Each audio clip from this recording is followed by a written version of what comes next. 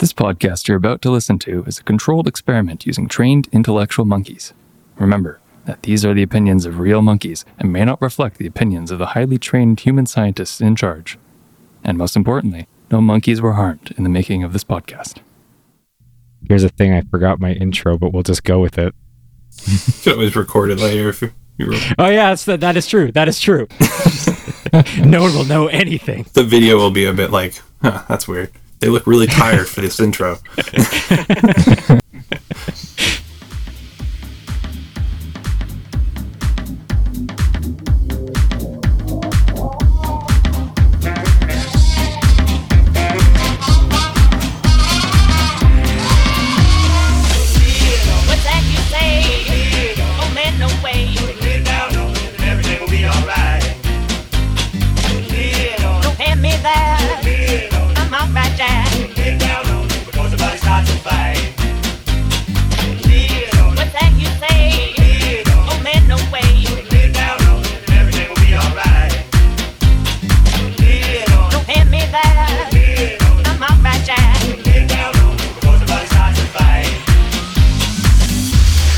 And welcome to the Infinite Monkeys podcast. Today we are joined with the wonderful Tyler Branston.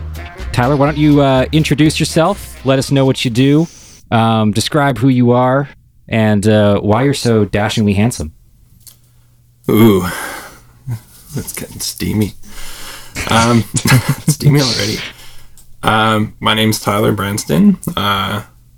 I'm talking to you now from the territory of the Lekwungen-speaking people, the Songhees, Esquimalt, and Wasanich, or more commonly known as Victoria, British Columbia. I'm a grad student, master's student at the University of Victoria. I'm in their sociology program, and their CSPT designation stands for Cultural, Social, and Political Thought. It's kind of like where all the philosophy imposters meet up to get an extra accreditation for their grad program and get an opportunity to study more philosophy from their regular humanities program. I grew up in the Lower Mainland. I actually went to high school with Tyler here. Before going to Douglas College and UFE, I did a Bachelor of Arts with a major in sociology and a second major in honors philosophy. My passion is definitely philosophy. Yeah, I'm not sure where I'm going after this, but probably work for a bit and save up some money and maybe do a PhD, but who knows? So I'm gonna ask you one question right from the top to get this off of my mind. It's been something that's been really making me question life in general. You said you're very passionate about philosophy, correct? Yeah. Might be an understatement. So I've always been curious. How does it make you feel that me holding a PhD, a doctor of philosophy, how does that make you feel? I mean, I'm stoked for you. I'm so happy for you. It kind of gets into like what philosophy is and like where the sciences stand, but I think when they call it Doctor of Philosophy, I think that's an indication of something. So whether you like it or not, you're one of us. So just, I just want to make sure there's no like negativity between us, even though I'm a philosopher and I know nothing about philosophy and what you're about to talk to me about. Yeah. Well, philosophy is just like, the root of the word is like love of wisdom or love of knowledge. So you had to have loved it to have gone that far. So, and then on that question, I just want to, if you happen to know, this is more just a curiosity of my brain. My degree's over there. It says Doctor of Philosophy, Biochemistry, and something. Does yours say Doctor of Philosophy? Well, I don't have a PhD, so I just have a BA. But if I did do a PhD, it would say that. I think. I don't know. I guess I'll have to find out. If you ever go into one of your professors' like offices and they have their degree posted on the wall, please just send me a picture because I've always wondered. Yeah, I'll look. I'll ask. I'll find out. That's really funny. Yeah, because if you have a PhD in philosophy, there's philosophy in two places there. Yeah, PhD. So for So for everyone out there, and maybe not everyone, but definitely people like me who know absolutely nothing about philosophy, and I don't really understand what philosophers do or what they are. Tyler, could you answer me the question that's at the front of, I'm sure, everyone's mind? Could you tell us what is philosophy? Oh my God. I bet I have like 5 books behind me that address that issue. But like, I'll give you my answer, and then whoever listens to this and like thinks philosophy is something different, I'll let them complain, because there's like, everyone answers it differently. But for me, it's just like being very critical of like absolutely everything and delving into a method of critique that tries to get underneath various aspects of society and culture and ideas and how we know things and why we know things and what makes us want to know things, which is kind of annoying, because like I'll like think about critiquing something and like it's very lonely. So there's not a lot of people that talk about the same things. Like, undergrad philosophy is tiny, especially like I'm more in the tradition of continental philosophy, which even most philosophers don't consider philosophy. So, and that's a lot of the stuff that factors into things like psychology and sociology and like some bit of economic theory and aesthetic theory and stuff like that. It's a lot less analytical than a lot of more English philosophy. So it, like, what is philosophy? Like, it's hard to explain without like talking about what you do with it. So I'm personally interested in it because I like looking at society. That's why I did sociology as a sort of secondary area. But I like looking at like why we use the methods of analysis we use to look at society. So like, why do people like to use economics to look at society? What are the roots of that? Like, how does that idea emerge? Why do we decide that we want to follow that? Why do governments decide they want to follow that? And how society evolves and changes because we're using that method, for example. Or in sociology, I do a lot of analysis of methods. So, like what happens when we decide that we want to use Marx to look at society? Like, why do we want to use conflict theory to look at society? What sort of answers that going to give us? How are those going to change society? And then, like, sociology is full of different theories of analysis. Like, Durkheim likes to use statistics to look at suicide rates, and suicide rates are a reflection of the movement of society. Whether people feel they're left behind or feel that they're overwhelmed or anything like that, Durkheim thinks that's related to rates of suicide. But then, how do we organize societies to be able to be analyzable with statistics, and how does that impact society? That's like an example of what I like to look at. So what are our assumptions about social organization, and how are those manifested through the ways we look at society and analyze society, and how it's kind of a circular relationship? So that's kind of like what philosophy is for me. I like looking at society and just figuring out why we do things, and then what are the sort of philosophical roots of those answers and the methods we use to look at people. You kind of touched in there, and you used a couple questions, and a couple terms. Is there one question in particular you could use to frame why philosophy could help us understand society? I mean, on like the simplest way, like just the question why. Like, if you ask that, like, I always think like philosophers were like the annoying kids that just keep asking why.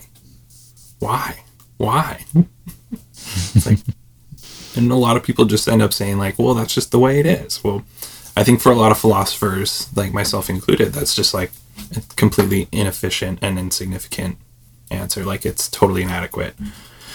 we just keep asking why and why and why and why and why, and then we try to find explanations. But I think all of us philosophers kind of understand that there is no right answer. There is no answer to the why, but it's fun to ask.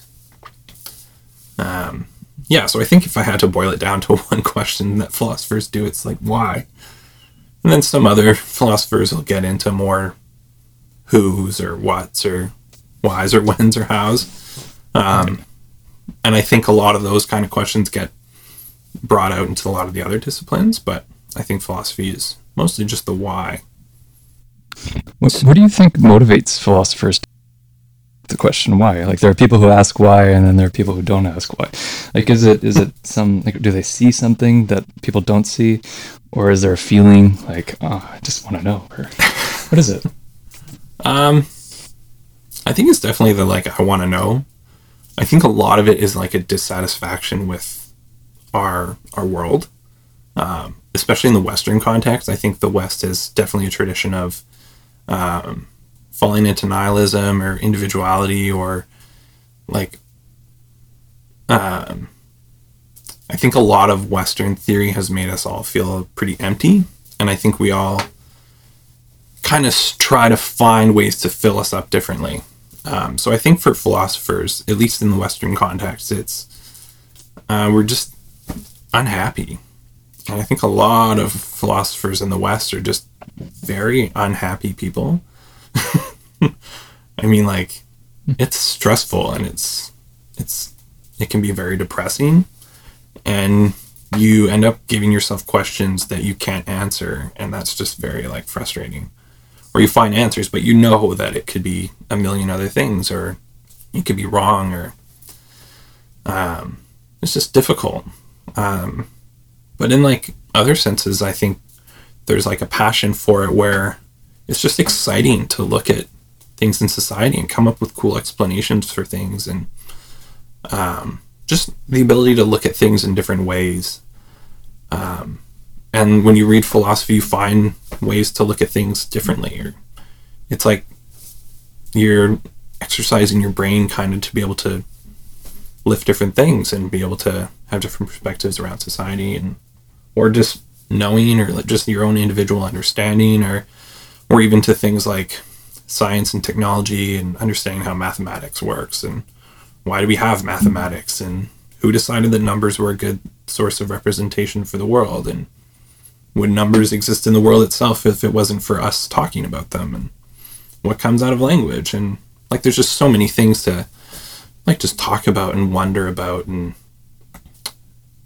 just, like, play around with and see what you like and what you don't like. So I mean, for me, like I said, I'm just pretty critical of society, especially Western society, and like what we get out of it and what we consider truth, and like what is truth, you know, like everything from big questions to little questions, like, or what we think is fundamental or essential, but that might not be. And so it can be very upsetting when you think there is something like human nature, and then you study people like Nietzsche or Foucault, and you're like, well, I guess human nature is out the window. Like, what do we do now? So, yeah, lots of different appeals, but there are two questions that you're talking made me think about. One, I'm curious. You mentioned that philosophers of a Western society might be more negative on their outlook. I'm just curious. That question kind of just made me curious. Do you know of any philosophers from, say, Eastern society? Do they ask wildly different questions? To be honest, I'm not involved in a lot of Eastern philosophy. The extent of my Eastern philosophy arguably just comes from like Nietzsche and his discussions of things like Buddhism.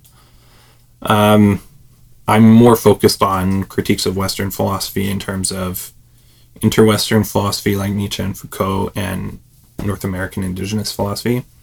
And North American indigenous philosophy is like Vine Deloria Jr., for example, just demolishes people like Descartes and Socrates and Plato, and just shows how narrow their visions really are. And I think there's a lot of meaningful critiques of Western society and Western philosophy and thought from indigenous perspectives, especially in North America, because that's mostly what I focused in. But I'm not super in tune with Eastern philosophy yet. So yeah, that's totally fine. The other question I have, and this might be, and this stems from my how naive I am on this subject, and I apologize if it's a bit sounds a bit blunt. I can definitely find maybe better phrasing for this, but conceptually I understand philosophy is the question of asking why. Does philosophy overlap a lot with other fields? And the what I'm trying to distinguish between is, let's say, psychology. You're in like human behavioral psychology, you're asking the question, why do humans act the way they are? Whereas some of the questions you brought up now were, why does society act the way it is? Is it possible to distinguish between those two, or is admittedly there a lot of overlap? I think it definitely comes from an area of what your like core assumptions are about humans, and ideas of Western individuality and the self, or if we could just say individuality here, but like Nietzsche talks about consciousness being a late arrival. Like we don't have consciousness to begin with; it's formed within us. But then you can ask, like, well, how is consciousness formed? Like you could say, well, it's necessary for being able to act socially, to be able to interact. Like if there was just one of us, would we have language? Like, would we need it? Would we even need to speak? So like the idea of a self is a fairly Western notion, and people like Nietzsche and Foucault kind of point out where in history that kind of emerges as an idea. So would you have psychology if you didn't have an idea of the self? So then that's like a big question, and that's a question that I don't know if psychology as a discipline is asking itself that question, because as a question that could undermine their entire field. I know in sociology right now, sociology is having like quite an existential crisis, because everyone keeps asking like, well, what does sociology do? And how is that different from other disciplines? And sociology is like, the way they look at society is, it's very nuanced, and it has a lot of core assumptions to it to be able to look at society. Like you have to, like if sociology is the study of society, philosophers can look at that and be like, okay, what is the study? What does it mean to study? Why do we study? Why do we need to study? And then society, like, well, what is society? Does society exist? Is it anything more than a linguistic organizational principle that we talk about to be able to like identify something? And that's something that sociology has to contend with. And like social sciences and humanities get a lot of flack because they don't have these grounding notions. And then a lot of that flack comes from STEM fields. But I think equally as much of that flack comes from philosophy, where they're saying you have some fundamental assumptions about what your modus operandi are, like what your operational goals are. But unless you can justify yourself in a foundation of like what you're doing, what are you doing? So I think philosophy has to overlap with other disciplines. And I think because philosophy hasn't done that in so long with other disciplines, I think most other disciplines have lost touch with their roots and lost touch with what they need to be able to establish themselves as disciplines. So, like, I like the Foucault example. He has this book called The Birth of the Clinic. And he talks about, like, where do clinics and hospitals come from, and why are they the institutions that they are? And he does a lot of like discourse analysis, but analysis of everything that was written in those fields, everything from prescription notes and doctor's notes and doctor's logs. And he looks at it and he says, well, what's going on here? How do they establish themselves? And he said to be able to establish the truth of their discipline and say with firm, what's the word I'm thinking of here? With like a concrete way of saying it, you have to have a notion of what is truth. And if you don't have that notion of what is truth, how can you say what you're doing is truth? And that's a very difficult thing to contend with, because arguably it's out of touch of the medical discipline to be able to establish that. Like, it's kind of a waste of time, right? You don't want to spend however many years studying to become an MD and then have to spend that almost probably a similar amount of time figuring out what truth is, and then you never get to an answer. So if you don't have that answer, where does your discipline go? It's like there's a lot of contradictory relations between where disciplines have to like grow from philosophy but still acknowledge their roots. And like a lot of these disciplines that emerge through human history have come out of philosophy. Ideas of classification in biology, or arguably like Aristotle and Socrates, and ideas of physics and like sociology, like they have all had roots in someone who had like an active interest of why we do things, why we do them differently, and why we need to change that to be able to look at things in a different way. Why is physics accurate? Why does medicine work? Like, what are the roots of biological classification that allows to identify disease and medicine and all these sorts of things? So I think the overlap of philosophy is kind of everywhere. I think we're at a weird time where a lot of philosophy it's not a common discipline anymore. It doesn't pay well. There are arguably hardly any jobs for philosophers. And I think that's kind of an issue, because I think we're kind of forgetting how to think. And I think obviously thinking is very important. It's not for everyone, but at least in how we do philosophy. But yeah, I think there's a lot of overlap. But I think there's a lot of people not wanting to have that overlap, because it can raise a lot of problems. Just being in sociology graduate program for like a semester now, you can see how scared a lot of the departments are that they're going to disappear, because there's so much infighting about what we should be doing as sociologists, that the discipline's having a real hard time justifying itself. And it should. I think every discipline should have to go through some sort of existential crisis like that to justify its survival, but yeah, maybe not in the way that society would want us to. Go ahead, Teo. Well, I was just wondering. You mentioned a philosophy as, or like your perspective on philosophy as being very focused around critique, and I'm wondering, like, do you have a sense for when the critique, for like the bounds on critiquing? Like, at some point, for all practical purposes, we have to do things, and we have to like study sociology, or we have to cure the patients or whatever. Did you have a sense for like what the marks are for when okay, we've critiqued enough, we can leave them alone for 20 years and then come back? I think if it exists, we should critique it. Like, simply as that.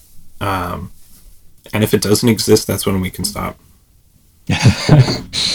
Like, you're gonna find, like, I'm of the inkling that truth exists in a particular sense. Truth isn't something that exists in the world itself. We invent truth. Okay. Because we invent the means of achieving truth. We invented logic, we invented science, we invented linguistic structures that can allow us to have and say, like, that's a true claim because of this and this and this. If you didn't have language, you can't say something's true. And I think that comes in to, like, as long as we bring something into emergence, it's never going to be a true thing. It can't spit out truths. It can't, like, do this, it'll never be true of the world itself. And I don't think critique, like, I don't want to equate critique with destruction, because I don't think we should just actively destroy things. I don't think we should just cancel things or whatever. I think it's important to recognize that things exist in the world. We have things. But there's always going to be something that we don't know about it. It's always doing something that we can't tell right off the bat, that we have to be able to look at and be like, okay, what's this doing? Why is it doing it? If we had different assumptions about the world, would this thing still exist, or would it change? Would it have to change? If it could change because we had different assumptions about the world, would it be better than what we got now, or would it be worse? And I think that's like an important thing to ask. And like, that's kind of what my project is doing. Like, for my master's, I'm studying artificial intelligence. And I'm worried that, like, what if the Terminator happens? And I think it really would. And I want to know if it's possible. So I'm looking at, okay, well, it's going to exist. I think it could exist. Some people think it never would. But I think it's important to just critique it. And I don't see a lot of people critiquing it the way I want it to be critiqued. And that's why I'm like, okay, I'm going to do this and see how it goes. And if I still think it's going to be dangerous and be a risk to the human species, then if I don't, oh well. But I think like just the notion of critiquing something is important, to be able to look at it and be like, is this going to be better, worse, or whatever if we had different values in society, or yeah. So for like when critique ends, like I don't think it should. Right. But I don't think we should just actively destroy things either, because like I think it's really important to critique things like medicine and the goals of medicine. But do I think we should stop making vaccines? No. I get headaches. I want Tylenol. Like, these things are very important. We shouldn't get rid of them. But I don't think that we should look to those things exclusively either. It's like if I get headaches because I'm a stressed out grad student, well, that's a societal problem. It might not be necessarily a medical problem, but I'm just going to take a Tylenol. You mentioned also in there that sociology has a lot of infighting. They're trying to redefine what their field is, possibly because of this, or because it's also probably some other external factors. There's issues with jobs and et cetera. So with all this chaos in your field, what is your motivation for being a philosopher? What drives you? What enthralls you? Why did you become a philosopher? Why? Okay. It's a long story, but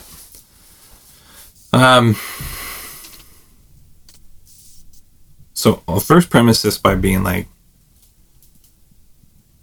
am I a philosopher? I don't know. I like to think these questions, but the problems of identity of like, I don't have a PhD. Does that make me a philosopher? I don't know. Anyway, and I'm in a sociology program. I think I'm an imposter there. Because I do think sociology should like really reevaluate the shit that it's doing. But why did I choose philosophy? So years ago, Tyler and I were doing some music or live music videos and stuff, and I think we were talking about making a little company doing music videos. And then some other stuff happened, I don't remember. But at the time I was looking up music videos and trying to figure out like different styles and different angles and different storylines and all that sort of stuff. And I was watching the music video by Radiohead for the song Just. And in that video, it kind of cuts in, like Radiohead's playing in an apartment above the street, and there's some stuff in the street going on, and people are walking, it's busy, it looks like New York or some other metropolitan city, and this guy just lays down in the middle of the road or sidewalk or whatever. And people are asking him, like, why are you laying down? Like, why are you doing this? And they're talking, and it's subtitled while the music's playing so you can see what they're asking and whatnot. And then he gets fed up and he's like, fine, I'll tell you. And then he starts talking, but they cut it in a way you can't read his lips and there's no subtitles anymore. So you have no idea what he says. And then the next scene, everyone's laying down. No one's moving. Everyone's just like on the ground. And it's tough to tell if they're like melancholy and sad or cheerful or just like tired and laying down or what. Like you can't really tell like why or what they're doing it for. And I like asked myself like, what the fuck did he say? Like, what did he say? What could you say to be able to have that effect? Like when people are just like fed up or whatever, and they just decide they all are going to lay down. Including a cop. There was a cop there, and he was laying down too. It's important to throw that in, I think.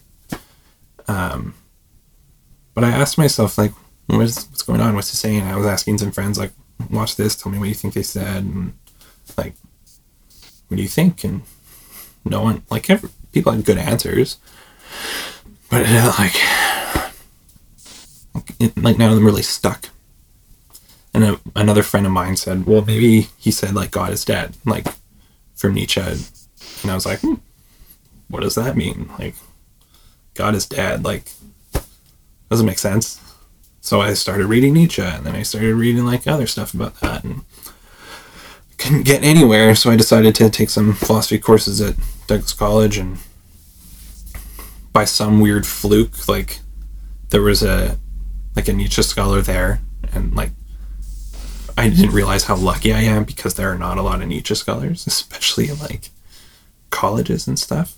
They're very few and far between, but I found one. So I studied that, and I studied a lot of philosophy, and I wasn't doing it for a job or anything. I just thought I'm just going to take these classes, and eventually I decided that, oh, okay, maybe I should finish my degree. Excuse me. And then I went to UFV, and lo and behold, there was another Nietzsche scholar there, so I kind of lucked out. And I just loved it. I never kind of got tired of it.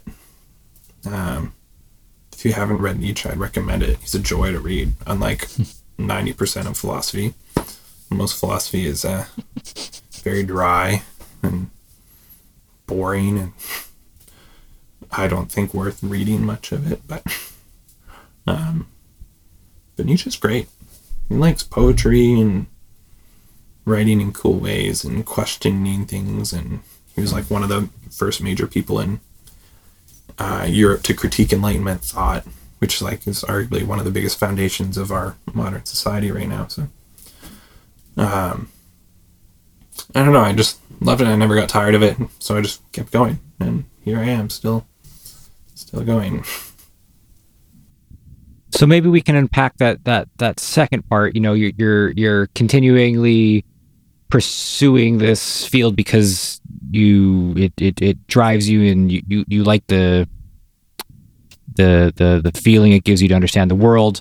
But in your field and in like many others, you also have to tackle this other narrative that society gives you. And personally, I always try to disagree with this narrative every chance I get. And I'm just wondering what your thoughts are on it. You mentioned this in your previous answer. And it's that narrative that, you know, STEM fields are the best fields because they hold actual value. That's why you see, you know, STEM fields getting all this money. STEM being science, technology, engineering, and mathematics. Whereas, you know, the other fields, sociology and et cetera, their departments are shrinking because, you know, they don't bring economic value, is my assumption. But I think these other academic fields do bring some value. You know, it might not be economic, it could be emotional. So what's the value that philosophy brings? Why should it not be shuttered and cease to exist? And you can speak from that from a sociology standpoint or a philosophy standpoint. That's tough, and I think that's why philosophy is like one of the most underfunded disciplines, because it's very hard to justify economic value in philosophy, because philosophy is not like, it wasn't a field developed within capitalism, and I think that's like important to note, that it's not a field that has sort of a productive or monetary basis at the core of it. And there are parts of philosophy that do have that. I think a lot of, like you have, like ethics is a big field, but I think capitalism would probably prefer not to have ethics kicking around. But like a lot of disciplines utilize ethics, but I think it's also a problem too, because a lot of disciplines can only utilize a certain type of ethics, and it's the ethics that are operational within their own fields. And I think that's an issue. So I think the value of philosophy is like, probably at the core is trying to find meaning in things. So where do we find meaning in society? Capitalism, for example, has a very strong bias towards economic value and monetary value and production. And philosophy is one of the few things that can look outside of that and be like, well, what else is there? Is exchange value and like money, is that the best for us? And like, you can come up with different answers, but like, how many other disciplines consider value? Like, meaning comes up in psychology and a little bit in sociology. I don't know how much it comes up in physics or biology, but I think there's like a drive in certain disciplines to get to like from point A to point B. And I think philosophy is like, why do we have a drive? Why is that necessary? Like, is civilization a good thing? Like, is what we've done a good thing? And like, I think philosophy is able to step out of those paradigms and be able to look at something a bit more critically and with a bit more nuance. But I think it's also a little bit detrimental because you see what's happening now. Like, philosophy departments are underfunded. There are arguably like very, very few jobs for philosophers to actually do. And they almost always require some extra amount of education. Like philosophy graduates, I think, have one of the highest enrollments in law school because LSATs and logic just go hand in hand very well.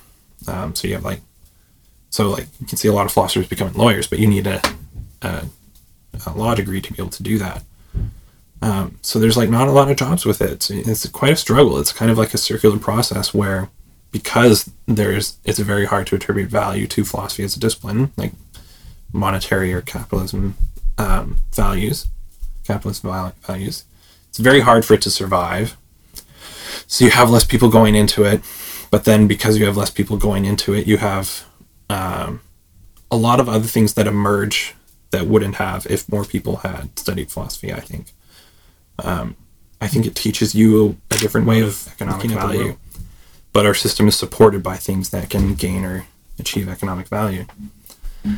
So even what things society does still need in our capitalist epoch, it's hard for philosophy to be able to provide those things, because it's still operating largely out of it. There is no economic value really to studying ethics or studying knowledge or studying like core values or social meaning unless you can be able to sell it. And like, you can figure out some metaphysical idea of well-being and sell that, but I don't know if a lot of us are really interested in that. Otherwise, You can make a meditation app or something. Yeah, exactly. and it's difficult because a lot of people I know who study things like that are like, well, we want to study like the value of wellness, and then it's like, well, it's really like, is it helping us as humans, or is it just making us more complacent to be able to like get on with our day to day? Like, is it just a cathartic way of dealing with the oppression we face in our everyday lives, or like handling capitalism? Like if you had more wellness apps, could you work 12-hour days instead of 8? And like, that's a big question, especially in like sociology right now, is how do you balance like helping humanity and like helping them with like a meaningful sort of like way, or are you just making another Band-Aid?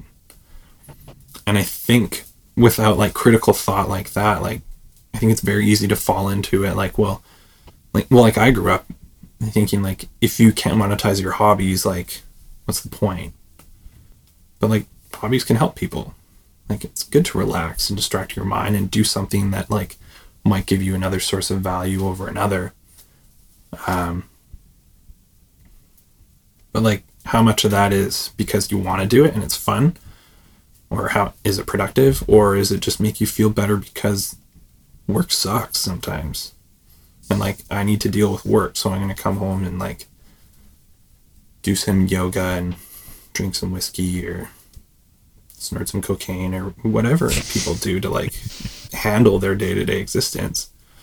And then like, why do we criminalize some things and not others? Like, everyone deals with shit different ways. So like, is cocaine use bad? Is it worse than like if we're talking about it in medical sense, is it worse for you than working 9 hours at a factory of a asbestos mine or whatever? Like, arguably ones were way worse than the other. But anyway, I keep digressing. Yeah, I think philosophy is central to be able to like looking at all these different things and trying to figure out a different way of it. Will I think it'll survive capitalism? I highly doubt it. I don't think philosophy as a discipline has much longer to live, but as long as people are questioning shit, then I guess it'll survive. Like, but academically, I think it's in some deep shit. Like, there's a lot of universities that are cutting out philosophy entirely. And like my undergrad, like my upper level philosophy classes, they rarely had more than 12 people. And I think that's like indicative of something. Whereas my sociology undergrad classes, and UFV isn't a big school, to be honest, but my sociology classes would have 30 to 40 people in it.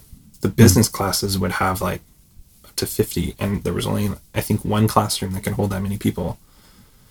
But yeah, I think philosophy's got a reckoning coming, unfortunately. I'm wondering what you think about like the those philosophy majors who end up pursuing law, and other sort of ostensibly more practical paths. Do you think, in a perfect world where there's a ton of money for academic philosophy, do you think a lot of those students would actually way prefer to be academic philosophers? Or do you think that like maybe most of them, or like a lot of them, are motivated to be like lawyers, but they really like the way that philosophy makes them think, or something like that? And like, and maybe if I could add on to that, is it possible to be a capitalist and a philosopher? Oh yeah, for philosophers becoming lawyers and stuff after. I think it's like a mix that, like, I went into philosophy because I loved it, and I still love it. But I went into sociology because, like, as an addition to that, because I knew I'm not getting a job, which is a philosophy degree.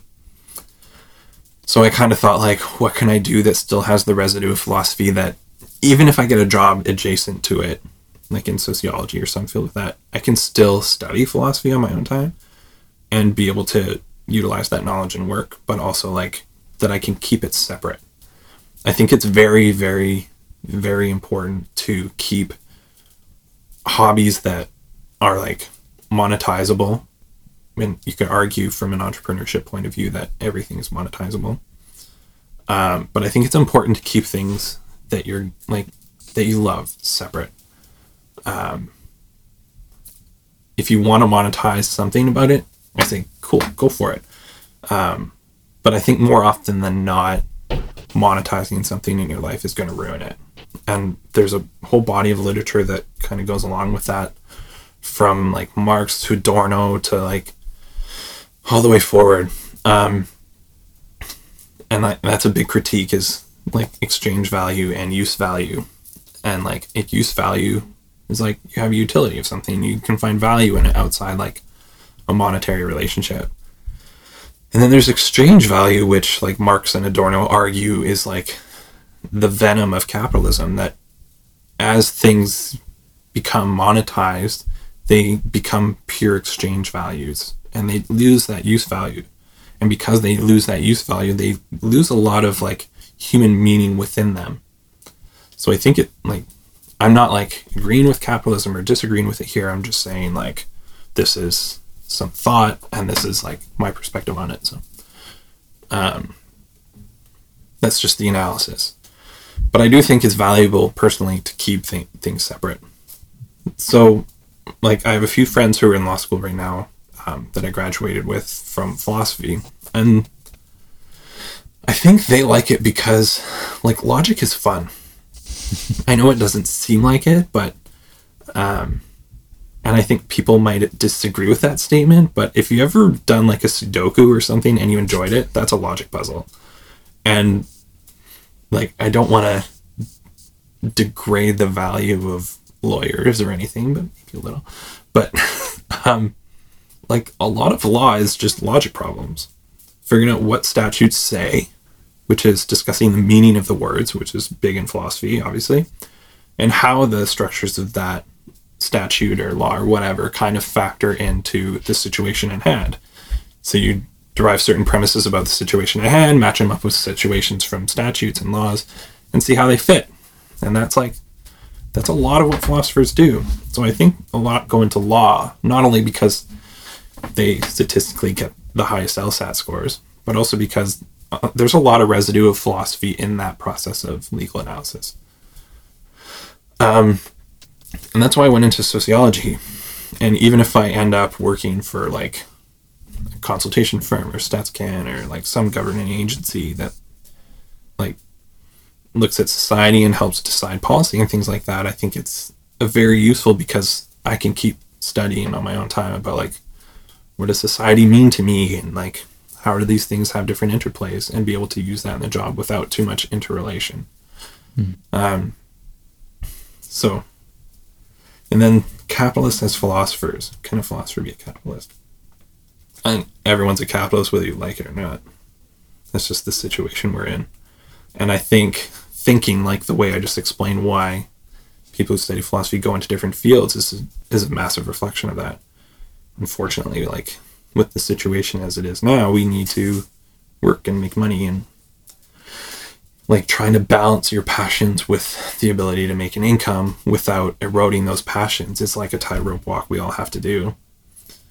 And it's tough. If people wanted to like, and that's the other thing, like academic philosophers, that's like the main job that you could get just studying philosophy, but you do need a PhD to do it. It's extremely competitive, brutally competitive, because that's like what you can do. I know some people who have gone to work at like consultation firms who consult on things like with Starbucks and stuff like that manage these big firms. But I mean, I don't know, like that contradicts a lot of the values that I have, but like eventually I'm going to have to sacrifice those values. I have a lot of disagreements with the structure and existence of states. Like Canada is wrought with issues, like everything from economic manipulation to genocide, but we also have to contend with like, I'm gonna have to work, and government jobs are good, but maybe I can help mitigate some of those other issues if I got into those. But then you also have to wonder, like, is that the Sisyphean problem? Like, am I just gonna be pushing a rock up a hill forever, just like fighting it? And is that stress I want to deal with? So I don't know, it's a big question, but yeah, I think we're stuck having to figure out how we want to make money, and providing something that useful to society is the unfortunate thing that we have to do. I wish I could just read Nietzsche and get paid money all that time. That's not going to happen. I really liked the phrasing. It made me think a lot.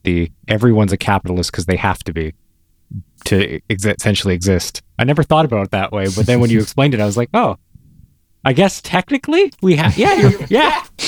Like, I abhor capitalism. Like, I think what it does to society is like terrible. Like, I think it's one of the most destructive forms of like governments and social organization we've ever lived in.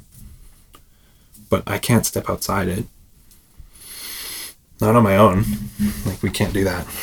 But so before we get into your personal projects and plans and questions, I do have one question that I wanted to run by you, and this stems from my history as a school teacher and really questioning and critiquing the curriculum as they have it for multiple reasons. Do you think that philosophy and these topics should be taught and to some degree anyway to youths, say in school or in grade school? Yeah, that's a tough one. I do think there's value in teaching it. And this is it would be very difficult to start because I don't know many, if any, grade school teachers that studied philosophy. And I think there needs to be like a passion for it to study it. Like there are very few of us who find it fun. And that might also be a reflection of like being deprived of it from arguably your entire academic education from like kindergarten on. But it could also be that it's not for everyone, which is fine. But I do think it's like important to see where a lot of our ideas and stuff come from. It's like we teach history. I'm personally very interested in the history of philosophy. Like certain ideas emerge at certain points in time, and that's a historical question. So I think incorporating some philosophical figures and trends in history could be a way of like two birds with one stone. Like you're going to be teaching history anyways, why not include the philosophical thought at the time that people are like immersed in, and how that is a representation of why historical events happen, because there's a lot tied in between that. And I think that happens like maybe a little bit now, but I don't know exactly what the curriculum is, so I can't speak too much to it. Having like an independent philosophy class, I think would be really cool for the people who want to like get more into it. I think there should be some definite exposure of it like throughout your education, because I do think it's a very important thing to know. Like I said, even just the history of it without being taught like what is Nietzsche's ontology? Like that's a ridiculous question in high school. I think not many people are probably going to be interested in that. But being exposed to like if you're talking about ancient Greek history or Roman history, or like even that general epoch, I think it'd be good to talk about like Plato and Socrates and Aristotle and just a little bit about what they thought about the world. Because like Plato like is a huge figure, and understanding what was going on at that time and how that thought that he had kind of mirrored things like Christianity, I think it's a pretty relevant social thing to be able to know, and kind of like have as like a sort of basis of understanding. But yeah, a dedicated philosophy class I think would be really cool. I don't think you need to do it like before high school, but I think having that even as an elective in high school would be something great. And that might address the problem of not having to have all the teachers educated in it, or all the teachers in that area educated in it.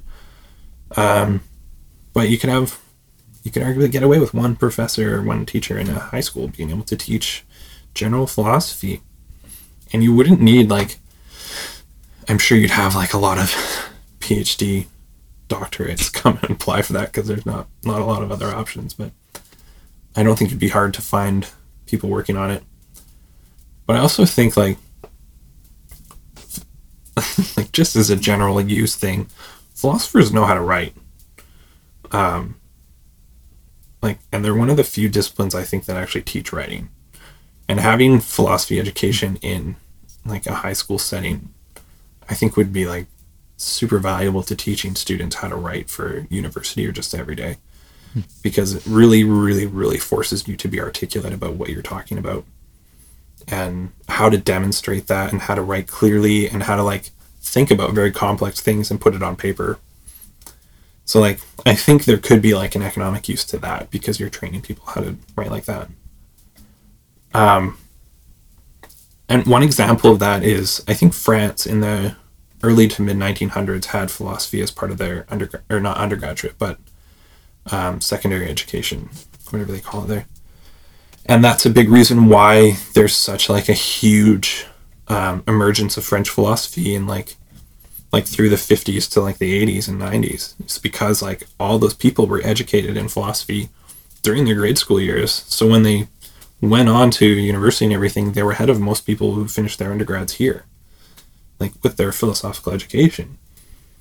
You get huge questions and huge answers and huge changes to like disciplines like sociology, where like Foucault is huge now. You have like Bourdieu and Sartre, and like the entire discipline of psychoanalysis is like, you can trace so much back to it, to French thought.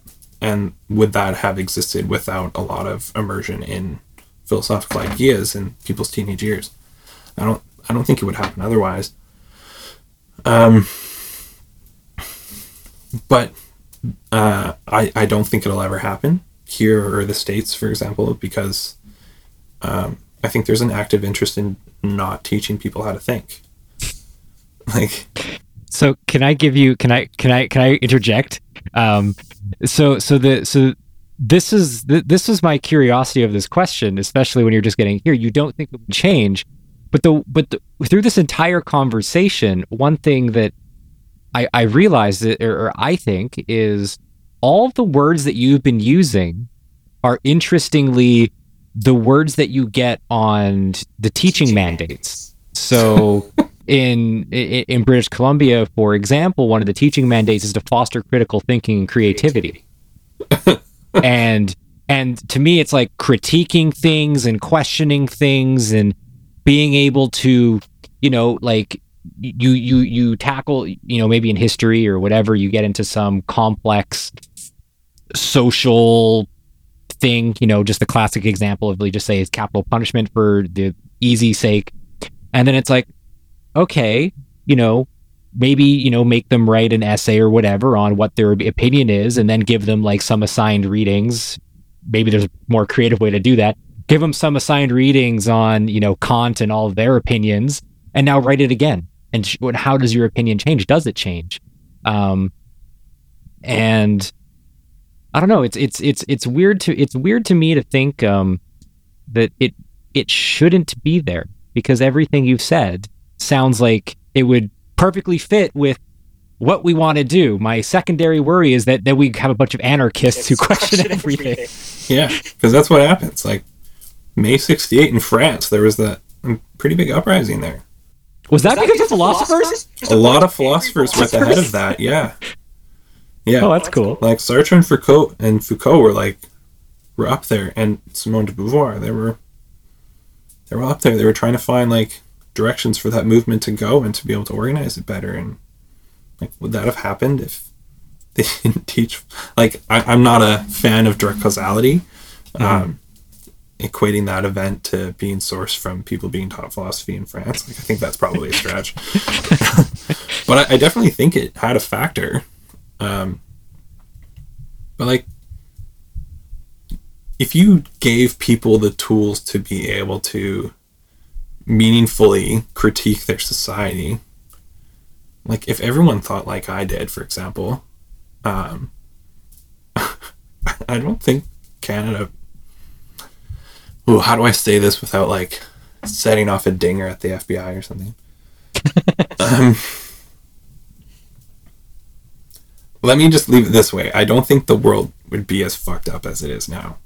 Like, if everyone was taught how to think a bit more critically and not just like telling people to teach people to be critical thinkers, I don't think it's effective. I think you need to be, that's like teaching someone how to build a house without giving them like knowledge on how to use like a saw and a drill. Like you're not giving them the tools to be able to effectively complete that task. So like, I think there needs to be like people actively being taught like methods of critique. And there are a lot of methods of critique that fit very, very well with the system that we're operating within. And I don't think that's a mistake. Like, I don't think it was deliberate, because I don't think like deliberate causality is like a meaningful way of looking at things, but I don't think it's a coincidence that society has emerged in the way it has, and our modes of critique fit with that. And I think that's a huge problem. That's why I like looking at things like Indigenous philosophy, because it's a fundamentally outside perspective of what we get in Western thought.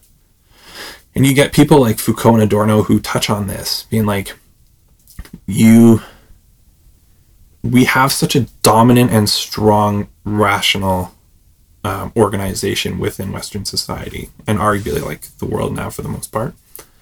And it's very hard to think about something that can step outside of that and meaningfully change that system, because we're so good at thinking of things that work within it because it's easy. And we might think it's like very rich and everything and like diverse, but it can very easily reinforce the same system. That's Adorno's critique is, or Horkheimer and Adorno's critique is, if you're operating within that same rationality, and for them it's the Enlightenment rationality that structures a lot of our means of critique and everything, you're never going to critique your way out of it because it has such a high burden of truth. And it's hard to compete with truth values that are fundamental to our society, because you need to have truth values to be able to critique truth values. But if the problem is within truth values, how do you critique that? And it's a very difficult thing. And Adorno's paranoid about this, because he thinks, yes, with this rationality, we've gotten some awesome things. We've gotten medicine, we've gotten like physics and science that's figuring out how to like get to space and travel the galaxy, and like we're designing amazing technology and all this. But the same rationality that gave us the Holocaust, and that's a problem. They had the same justifications, arguably the same technologies, the same organizations, the same political structures. A lot of those commonalities are not a coincidence. Like, there's a problem there, and we should look at that.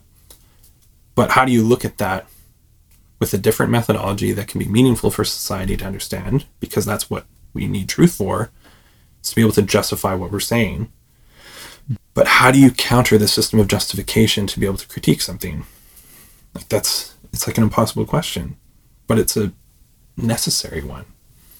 And like Adorno and Horkheimer thought the only way to get out of that certain system was to use art. Like figuring out how we could use art as a mode of critique, because art doesn't necessarily fit in with that system of rationalization. But I don't think that's a sufficient answer, just because I think art kind of falls into that same category. You financialize art, and you get people like Banksy trying to emerge from that, but then Banksy's stuff turns up in art galleries anyway, so it just falls into that same system of subsumption. So I think it's very difficult to balance that. But like teaching students how to critique, like it took me 4 years of reading to figure out how Adorno was like structuring this critique of society, and I still don't think I know it super well. And like Nietzsche is a fantastic critic, but he's also extremely difficult to access because he doesn't write like clear, distinct essays, and he can't, because it falls into that same trap. So you have to figure out how he's critiquing things through aphorisms and poetry. It's not easy. It's super difficult. And then you get a lot of people misunderstanding Nietzsche or think he's like a right-wing fascist when he actually like almost exclusively argued against that way of thinking. So it's very difficult. I personally don't think it's going to happen.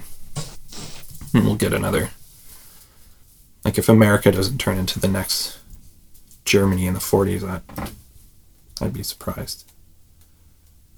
Anyway, that's a long-winded rant for like justifying teaching high school students how to be critical.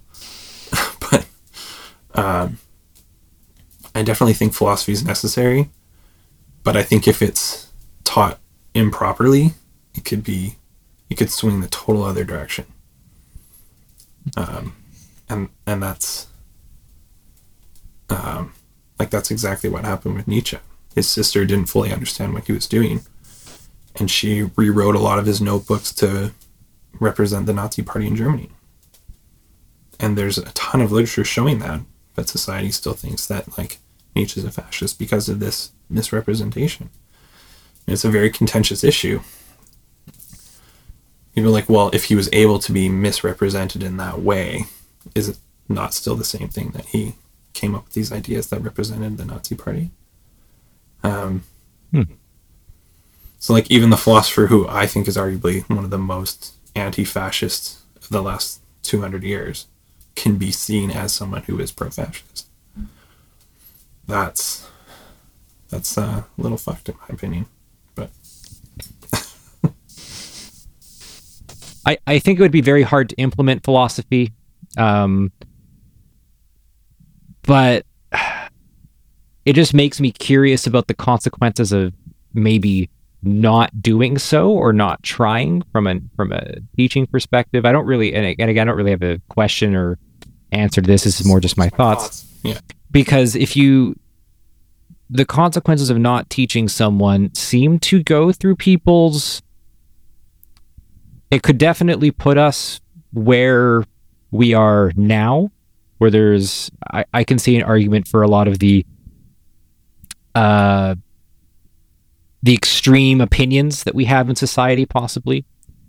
And I can also see how it can lead to issues in like my own field in science, where science, sometimes the idea of it at its purest is come up with a question, answer the question.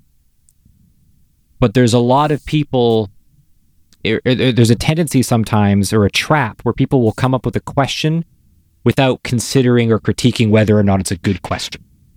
But that's also a philosophy question in and of itself, I assume. Yeah. So yeah, what's a good question? So kind of moving on from the the heaviness of that topic that we just kind of went through. Kind of let's go to something more lighthearted. So you're trying to be a philosopher. You think you're a philosopher, even though some people might consider you an imposter, a philosopher. I consider myself an imposter. So what is the life of an imposter philosopher? Because a lot of the times you're referencing these books and whatnot. So do you often just sit there at a coffee shop just reading a book and being like, yes, I am pondering this question that this book brought up, and I'm going to think about it some more and derive off of it? What's the life of a philosopher? I mean, I'm not going to lie and say that's not part of it. I mean, there is a lot of caffeine in one way or another. But, and like for a lot of philosophers through history, that was the way to do it. I fundamentally disagree with that. I think like getting out and doing things and experience things is going to give you just as much influence as writing things and reading things. That's just my outlook. Like there's the trope of the armchair philosopher where they just sit and think and like that's Descartes' book. Like it's just him sitting there, or most of his books, just sitting there and like thinking about things, or looking out his window. Or Kant, like I can't imagine living like Kant did. He just sat in his house so much and just wrote and read. And there's like the story I keep hearing about him. Like people used to say that they could sit there watch to Kant's walks because he'd go on a walk the same route at the same time every single day. And I'm like, dude, that's such a boring life. If people look to you for their clock because you're so regular on something, that must be very exciting. And I think it's reflected in his writing. If you ever read Kant, and I would recommend not doing it to most people, it's miserable. It's terribly written. It's difficult to read. It's annoying. His choice of words is bizarre, and his sentence structure is just brutal. And I've heard people say that it's easier for Germans to read the English version than it is for them to read the original German version, because the translation ended up being better because they fixed a lot of shit. And it's still a nightmare. Like the Critique of Pure Reason's a mess. I need to read a good chunk of it in my undergrad, and no thanks.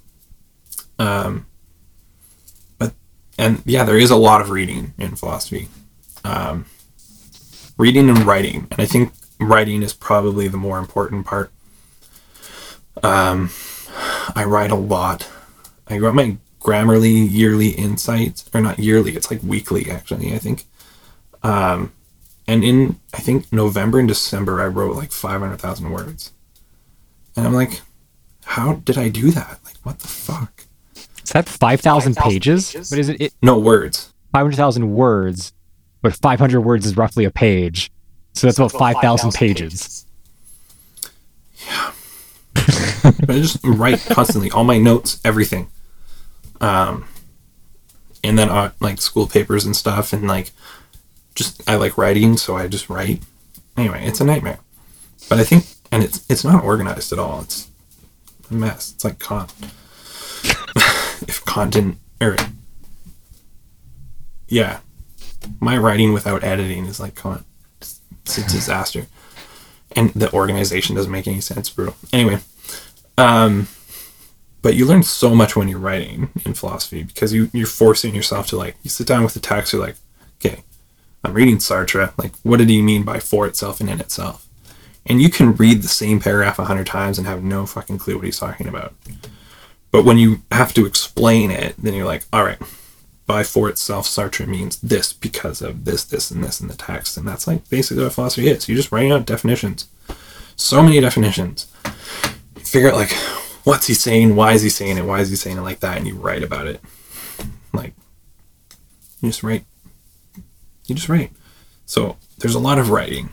And unfortunately, that's like, well, I have a laptop, so it's wherever I can be. But normally it's home at the desk or on the couch or here in the room or at my office at school or on the plane, like wherever you can. So there's a lot of reading, a lot of writing. I try to carry at least one book with me wherever I go, so I can try to read sometimes, but that doesn't always work. It's a lot of notes in my phone, because I like have an idea, but I have a terrible memory, so I like make a note of my phone. So I have like a notepad in my phone with all these ideas that I'll never ever get to. But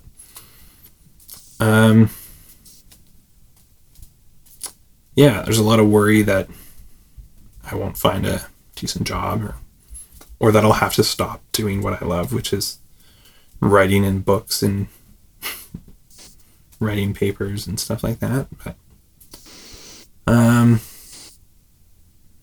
me personally, I like to cook.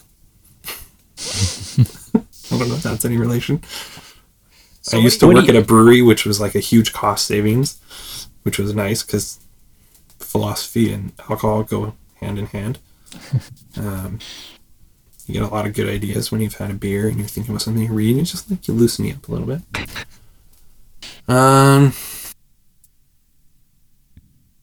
So alcohol and caffeine and cooking. But you do a lot of writing. I'm assuming this is about whatever, questions you're working on, whatever projects you're working on. What are you working on, and what are you trying to critique in your own life as a philosopher? What are you currently working on? Do you want to know like all my side projects too, or just like my main thesis project right now? What's the one that is you fancy the most? Okay. Well, that would definitely be my thesis project. It's definitely occupying a lot of my thought. But I'm working on looking at AGI, so artificial general intelligence, which is different from like what we normally talk about as AI, or artificial narrow intelligence. AI as we know it now is in like Tesla Autopilot and Siri and like all those sort of things that just basically work on sophisticated algorithmic techniques to be able to like spit out answers at us and figure like how to avoid car crashes and shit like that. I'm concerned with AGI, artificial general intelligence. It doesn't exist yet. It's purely just in research phase and development phase. Not a lot of people have come to it. There's thought that it could happen once we get into more quantum computing and stuff like that. But right now it's just sort of like people are like, we want this, we want to develop it. Like, we want to get to it first because it's a capitalist economy and whoever gets there first gets the pie. So you have a lot of companies trying to do this rapid development of it to be able to get to it quick. You have governments doing it, military organizations and private companies. So like, it's just like a big race right now to be able to get to it first. And because of that, there isn't a lot of talk about the ethics of it. And that's kind of what I'm interested in, but more so looking at what biases are we going to build into it. No matter what you build, there's always going to be some residue of who built it. Like if you have ideas of geometric spaces and you build a house, it's going to be represented in geometric spaces with squares or rectangles or whatever. There's always a purpose to why you're building something. If you're building a house, you're building it for shelter, like something like that. If you're creating a technology, you're creating that technology for a use. The development of AGI right now is missing a lot of these discussions. People don't know what it's going to look like not only like how it's going to operate, but literally what it will look like. Is it going to look like Arnold Schwarzenegger in Terminator? Is it going to look like HAL from like 2001 Space Odyssey? Is it just going to be a box computer? Is it going to be like a physical human body? Like no one knows really what it's going to look like. And there's not even really a question why. Like why are we making this? I have a bit, maybe a naive question, but what is artificial general intelligence? Like how does it differ from, preventing car crashes in Tesla? Like, is it conscious or something? Or yeah. What is this? Yeah, so it's talked about like with humans like us, we have general intelligence. Okay. So like we operate in the world because we have a general idea about this and that or the other. And we can move within the world because we have a general idea of space and time and all this stuff. So like a narrow intelligence is like an algorithm because it's missing these other aspects. Okay, so like it can hop between like caring about different sets of factors or something like this. Yeah. So I'm not sure if you're familiar with the Turing problem or the Turing question. Yes. But basically, the audience might not. Yeah. But basically that there's a point where, and I might be misrepresenting this because it's been a while since I've gone over it, but you have a computer and there's going to be a point where the computer is unrecognizable as a computer. Where like if you ask it questions or talk with it or whatever, that you can't tell if it's different between a computer and a human. Mm-hmm. And that's basically the kind of consciousness or being or technology that they're trying to create with AGI. It's a general intelligence. So, like you wouldn't expect Tesla to do certain things like the car. And the problem with that sort of artificial intelligence is it's not super comprehensive. So like Tesla uses different strategies to be able to have self-driving cars, whether it be like LiDAR or image recognition and like algorithms for like driving, and it's continuously fed data. So it keeps refeeding itself with new information and new movements and things like that. But it's still not considered to be equivalent or better than human drivers. So like one idea of AGI might be that it could control a car better than a human, but that could realistically be just a factor of making a much better algorithm. So it could still be something that operates within ANI or artificial narrow intelligence. Artificial general intelligence could be something like I might be talking to you right now and you're able to have a conversation with me and you might be a machine, like an ultra intelligent machine or super intelligent machine. I can't tell. And like, so it's like sufficiently intelligent or something to sort of fool a human. So it might, exactly. Okay. So it could operate day to day, like Blade Runner, like Ryan Gosling in Blade Runner. Yeah, I think so. Like you don't know his character isn't human, but it like you couldn't tell just like when you watch the movie. If you didn't know, you'd be like, well, it's a human, like whatever. But then we watch it more and you're like, oh, it's an intelligent machine. So like AGI would be something that would encompass that. Okay. For example. Okay, so it's like a step beyond like Jarvis or Vision in Marvel, because you kind of understand that is an AI, whereas in Blade Runner, you're like, I have no idea. Yeah. Gotcha. Yeah. Even Vision, you could be like, well, Vision without the Infinity Stone, I guess. It's like, so So like Jarvis could be like an AGI technology because it seems like way more intelligent and it's able to compute large amounts of data and like still operate, but it's not embodied. Like Jarvis doesn't have like a body.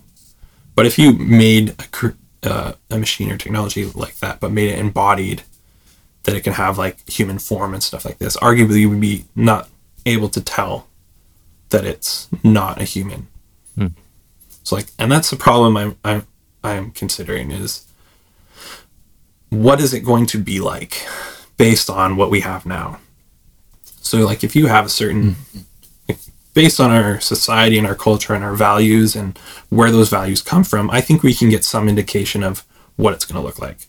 When you build something, it's always going to have some sort of residue of who made it, why they made it, how they made it.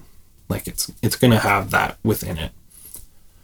And I think how we think, if we're making a thinking being, how we think is going to be represented in that. So looking at historically our values, what's at the base level of our values, why we value certain things over others, and like how we live our lives is going to be a pretty good indication of what AGI will look like, how it's going to think, why it's going to think. And that's what I'm questioning. So I'm looking at like our society, like what exists in our society today. And if we're making AGI to be a bigger, better us, it's going to be better at the good shit and the worst shit. Like imagine the serum that makes Captain America. Like Captain America was like, is superhuman, right? Like it, and that was the worry, was like, we got to give it to the right person because it's going to amplify everything. And we want to amplify the good shit, not the bad shit. But the people who are creating AGI right now, I would argue, aren't thinking like that. They're thinking, let's just make it good or bad. Like we'll see what happens after and try to fix it after. And that's a strategy we use for a lot of technology. Just make it and then we can fine tune it and fix it. But the worry I have with AGI specifically is it's not a technology that you can address after the fact. Once you create it, it's done.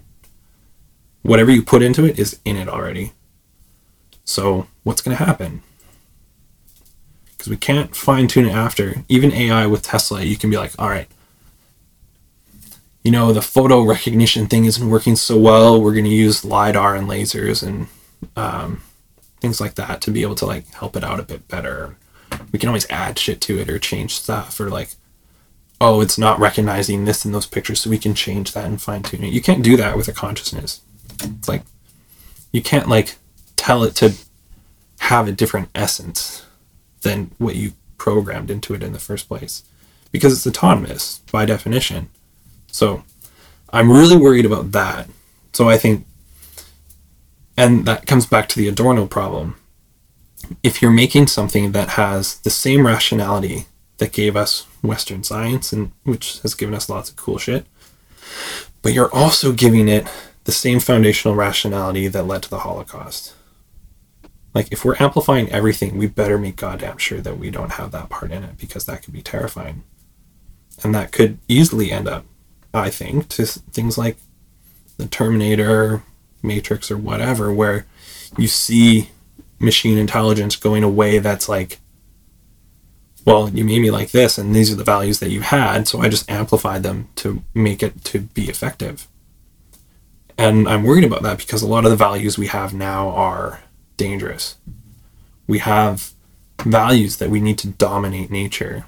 We need to exploit people and treat them like machines and cogs and just numbers in a system. We think that we need to appropriate all our resources to be able to achieve thinking, or to like keep growing. But growing for what? Just growing for the sake of growing. We just want more.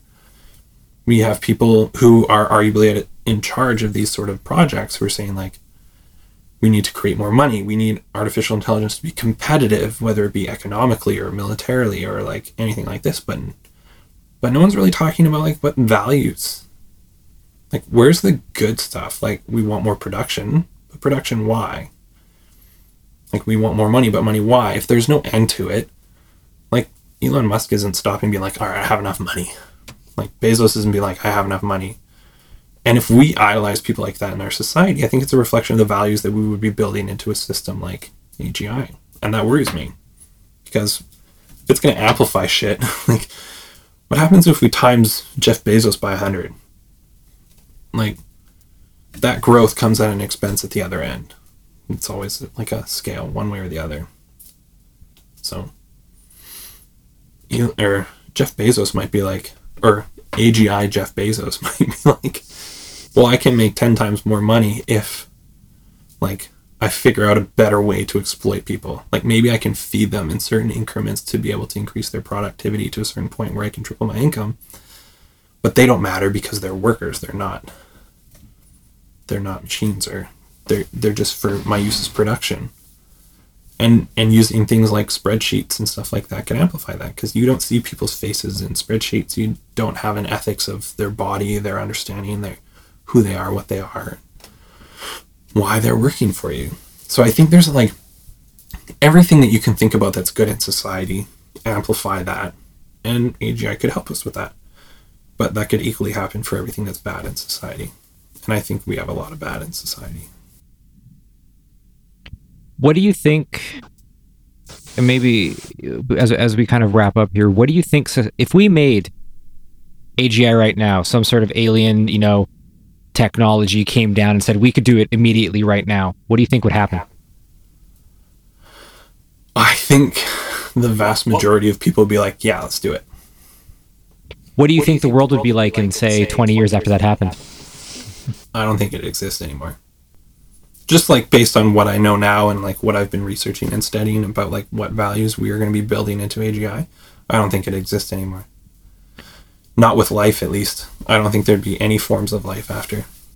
So it'd be either like a desolate desert or, possibly exploded and just not even a planet anymore? I think it would still exist, but I think it'd just be a rock. I don't think you'd have any foliage or anything anymore. Like, I think it'd be very scary. Might it be like a positive spin, but without humans? Might be like the Matrix. Like when they get out into the real world. Right. Although I think that's probably just another level of the Matrix. But yeah, I don't think it'd be good. I don't think we would exist as a species anymore. Nature, like, to an extent, might, because like they probably, like, AGI might realize that there needs to be certain premises met to be able to sustain life, to be able to sustain them, to survive them. And if we did exist, I don't think we would have any sort of freedom or autonomy anymore, because we don't think we need to give that to people now. So why would a intelligence being that is manifesting that idea and amplifying it, why would it think it's necessary to give us any freedom or values? So, like, I think it would really amplify any sort of human exploitation and any sort of physical exploitation to a point where it can still maintain its own survival, regardless of the cost. Because that's exactly what the people at the top of our society do right now. And I think that's the same values that all the stakeholders are kind of operating within to develop it right now as well. Like self-preservation, survival on the exploitation of others. And I could be wrong. I could be so wrong. And I hope I'm wrong. So because there are more negative consequences of the values that our society are based on today, AGI would, like, the negative consequences of AGI, the beneficial consequences. Yeah, because I think a lot of the good we've had comes despite the bad. Like,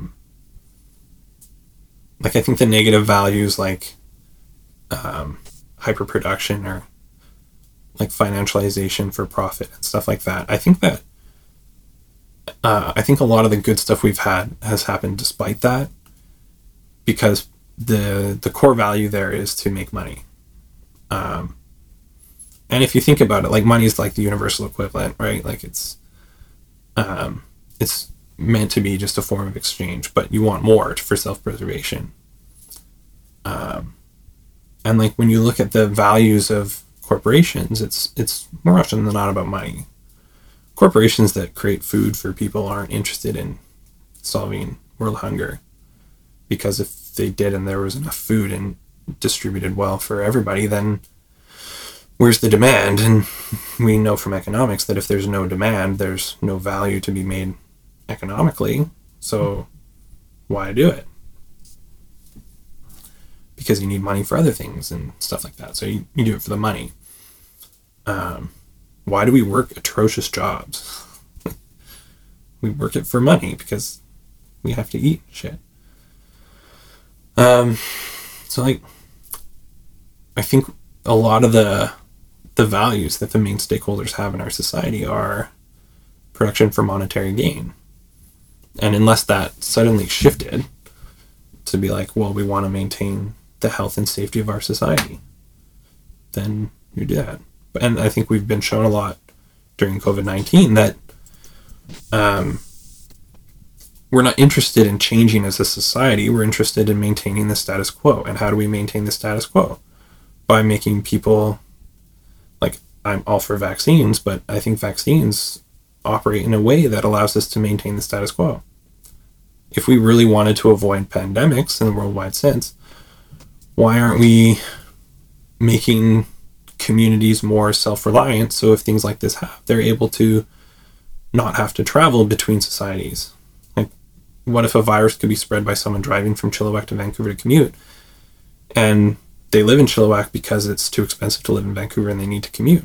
Well, what happens when they go into the office in Burrard Street, they catch COVID, and then they drive back to Chilliwack and they sit at their local pub and spread it there and to their families, and then their families go to the school? Like, why aren't we rethinking social organizations to be able to like help mitigate these problems? Well, because we have vaccines. Vaccines help us be comfortable and maintain the same status quo.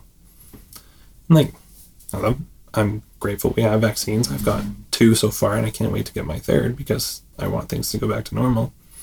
But at the same time, like, events like this in the past have changed society. And we're actively avoiding that change right now because we're relying on certain measures to be able to cure this. But if things keep happening the way they are, how do we know it's going to end? Like, if we rely on vaccines, but only first world countries are getting and using vaccines, like, we're still going to be getting variants, and the virus is still going to be changing and dominating us. So I think we need bigger changes in society to be able to reflect different values, but we also need those different values to reflect change in society. And my worry is, because we like maintaining our self-preservation and our cultural hegemony and status quo, that those values are just going to stay the same. And the danger is the values, having the wrong values built into systems that we can't change. And why would they change from listening to us if after the fact we were like, hey, you know, we fucked up and we built this into you, but maybe we shouldn't have? It's going to be like, whatever. Because we do the same thing now with previous generations or other cultures or things like that, because we have ideas of history that we're all leading to a certain point, an ideal state, and that all of our history is deterministic to where we are now. And that's another thing philosophy deals with, is it can test that idea of history, that linear idea of history, because it gives us ideas and values like this. So, yeah. I want to see what values are going to be built into AGI. And I'm still at the very early stages of trying to figure that out. And like, all of this has stemmed from my worries about that. So I'm not there yet. Maybe I'll talk to you guys after I'm done and see where I wound up, if I'm more or less pessimistic, but or optimistic. That's a possibility. Yeah. Sorry, I'm talking a lot, man. No, this is what we do. We let you go, and the things that you add, like when you let someone go, or just, you know, they're absolutely amazing. Like, I think in those last 20 minutes or so, the amount of just thoughts you put in my brain about how I'm thinking, you could already tell my brain is completely scrambled. But yeah, you put so many thoughts into my brain, and it really kind of summarized not only your project but the importance of it. Just from letting you talk and putting in different contexts. I think it gave me a very strong appreciation for what you do and what philosophers do, and it's almost, and part of me is like, hey, maybe if we just take that segment and just like ship it to your department, the administration at your department, maybe they'll understand why it's important. But with that being said, I have two kind of final questions for you here. So you've had a long, winding journey to get where you are now. Do you have any advice for people either looking to get into academia or becoming a philosopher?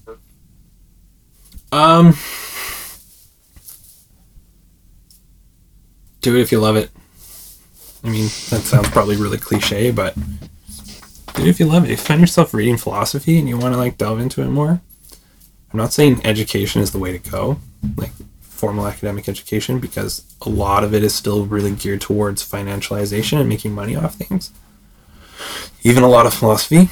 I can say that it does make things quicker. I learned how to write very fast, and I learned how to write to express my ideas very fast. And I learned how to operate within philosophy very fast, and to be able to read how I need to read to be able to get what I can out of the text and stuff like that. And if you like thinking like that, I say go for it. Try to figure out what you're interested in, or what sort of philosophers or ideas you're interested in. And if you have the time, find an institution with people in it who represent those ideas. Like I said earlier, I got very lucky with the professors I found at Douglas College and UFV because it fit with my ideas and why I went back in the first place. If I had gone to SFU or UBC, who have largely analytic philosophy departments, there's very little continental philosophy or ideas like that floating around UBC and SFU, and if they are, they're normally in other departments. So definitely find a school that represents what you want to study. Philosophy departments are very political. A lot of people try to deny that there's a divide between continental and analytic philosophy, which are the two main streams right now. But it's brutal. I wanted to go to grad school at UBC because there was a prof there I really liked. But they wouldn't give her permission to supervise graduate students. And it was kind of a bit fishy because she's one of the only women in their department, and she's the only one that does continental philosophy in their department. And I'm not making any statements about UBC, but that's kind of a shitty coincidence. But I came to UVic because there are people in the sociology department here that study similar things to me, similar theorists. My supervisor has written on Nietzsche and Foucault, which is right up my alley. And they have the CSP program here for graduate studies that you can focus a lot more on theory and philosophy than you could at some other institutions that don't have programs like that. Don't be afraid to go back to school. I finished high school when I was 18, and I didn't go back to school until I was 25. So I'm a bit behind now. I'm probably a little too old to do a PhD. And I would definitely need to work and make some more money to be able to do that. But I had a lot of jobs before I went back to school, and I'm glad I did them because it gave me different outlooks on society that I wouldn't have had if I came straight to university after high school. It's not too late to go back, even if you're getting older. I had people in my undergrad who were in their 60s that went back just because they thought it was interesting. And it's not bad to go back after. In Canada, at least, you can get mature student funding if you're over 25. Right. You get money, extra money to go back to school and extra funding. And if you take out student loans in Canada, which I had to do, If you get good grades, they give you a lot of money back. Like they forgive a lot of the debt, and they automatically apply you for grants. So every other September or so, I get some extra grant money. And don't be afraid of graduate school, because you do get funding. It's not a lot, but it's something. And if you like, one worry I had going back was my grades from high school. In BC, I don't know about elsewhere, but in BC right now, you can get do upgrade courses to go back to school for free. Or, well, the course to upgrade is free. So you can make up, like I had to make up a math grade and an English grade. I did terrible in high school. So I did terrible in high school and I'm in grad school. So don't let your high school failings indicate where you can or can't go. What else? I feel like philosophy is a really is an especially good major to get into later in life, or like later in your 20s anyway. Because you have some experience. Like making money. Like philosophy classes can be a lot of fun with the right professor. And I feel like with some life experience too, you kind of can confront the ideas a bit more intelligently or something. Yeah. And like, if you're just interested in studying philosophy, you don't need a degree or anything. Like if you're older and you already have a career, why not just take courses? Like you can take courses for fun. And like, that's why I started. And like, I finished my undergrad with way more credits than I needed, because I took like the same course section like 6 or 7 times, because it had different offerings each time, but they were fun. And like, I'm so grateful I did, because we did full courses on Nietzsche and Sartre and Foucault and like 20th century Connell stuff. And like, it was all the same credit. I didn't need to take it more, but I wasn't just interested in getting a degree. I just wanted to learn because it was fun. So I think going back to school is definitely better if you have that mindset. Like, I just want to learn about this and see what happens. Like, the degree is nice, but I found as soon as I started looking at the degree requirements to graduate, I started taking courses I wasn't happy with. And that sucks, but I think at that time I had to come to the reality that I needed to graduate eventually. And like, I probably need to get a job after this. But now I'm in my grad studies. I'm definitely more focused on just getting the degree, but I picked the degree where I could study a lot of what I wanted to study. Nice. Except for statistics. I have to take statistics this semester, and I'm not looking forward to it again. Do you even have to use statistics? Well, in sociology, yeah. I probably won't. But it might help with the job I get, so. But yeah, if you want to study philosophy, just go for it. And if you're in university now and you have don't let Philosophy 100, the critical thinking class, define what philosophy is for you, because it's like a super basic logic class and it doesn't represent philosophy at all. But I think a lot of people get that idea that it does represent philosophy, because like most 100 classes do represent that discipline, but philosophy is the one where like it just doesn't. And I've had discussions with like my honors supervisor at UFE was the department chair, and we would talk all the time about just figuring out a way to make the critical thinking class just not a philosophy class. I think a lot of people are turned off philosophy after that class. I would be too. It sucks. But that is not just philosophy. Philosophy is way more fun. And the longer you're in it, the more fun it gets. Nice. Like the upper level stuff is way more fascinating than the intro stuff at the bottom. I definitely feel similarly about mathematics. Like mathematics is so much bigger than derivatives and integrals. It's the exact same thing in science too. Yeah. Yeah. Philosophy is weird like that. All my friends who are doing like STEM stuff, they're like, it just keeps getting worse and worse. And I'm like, mine just keeps getting better and better. And then at the end, you don't want it to end because it's so much fun.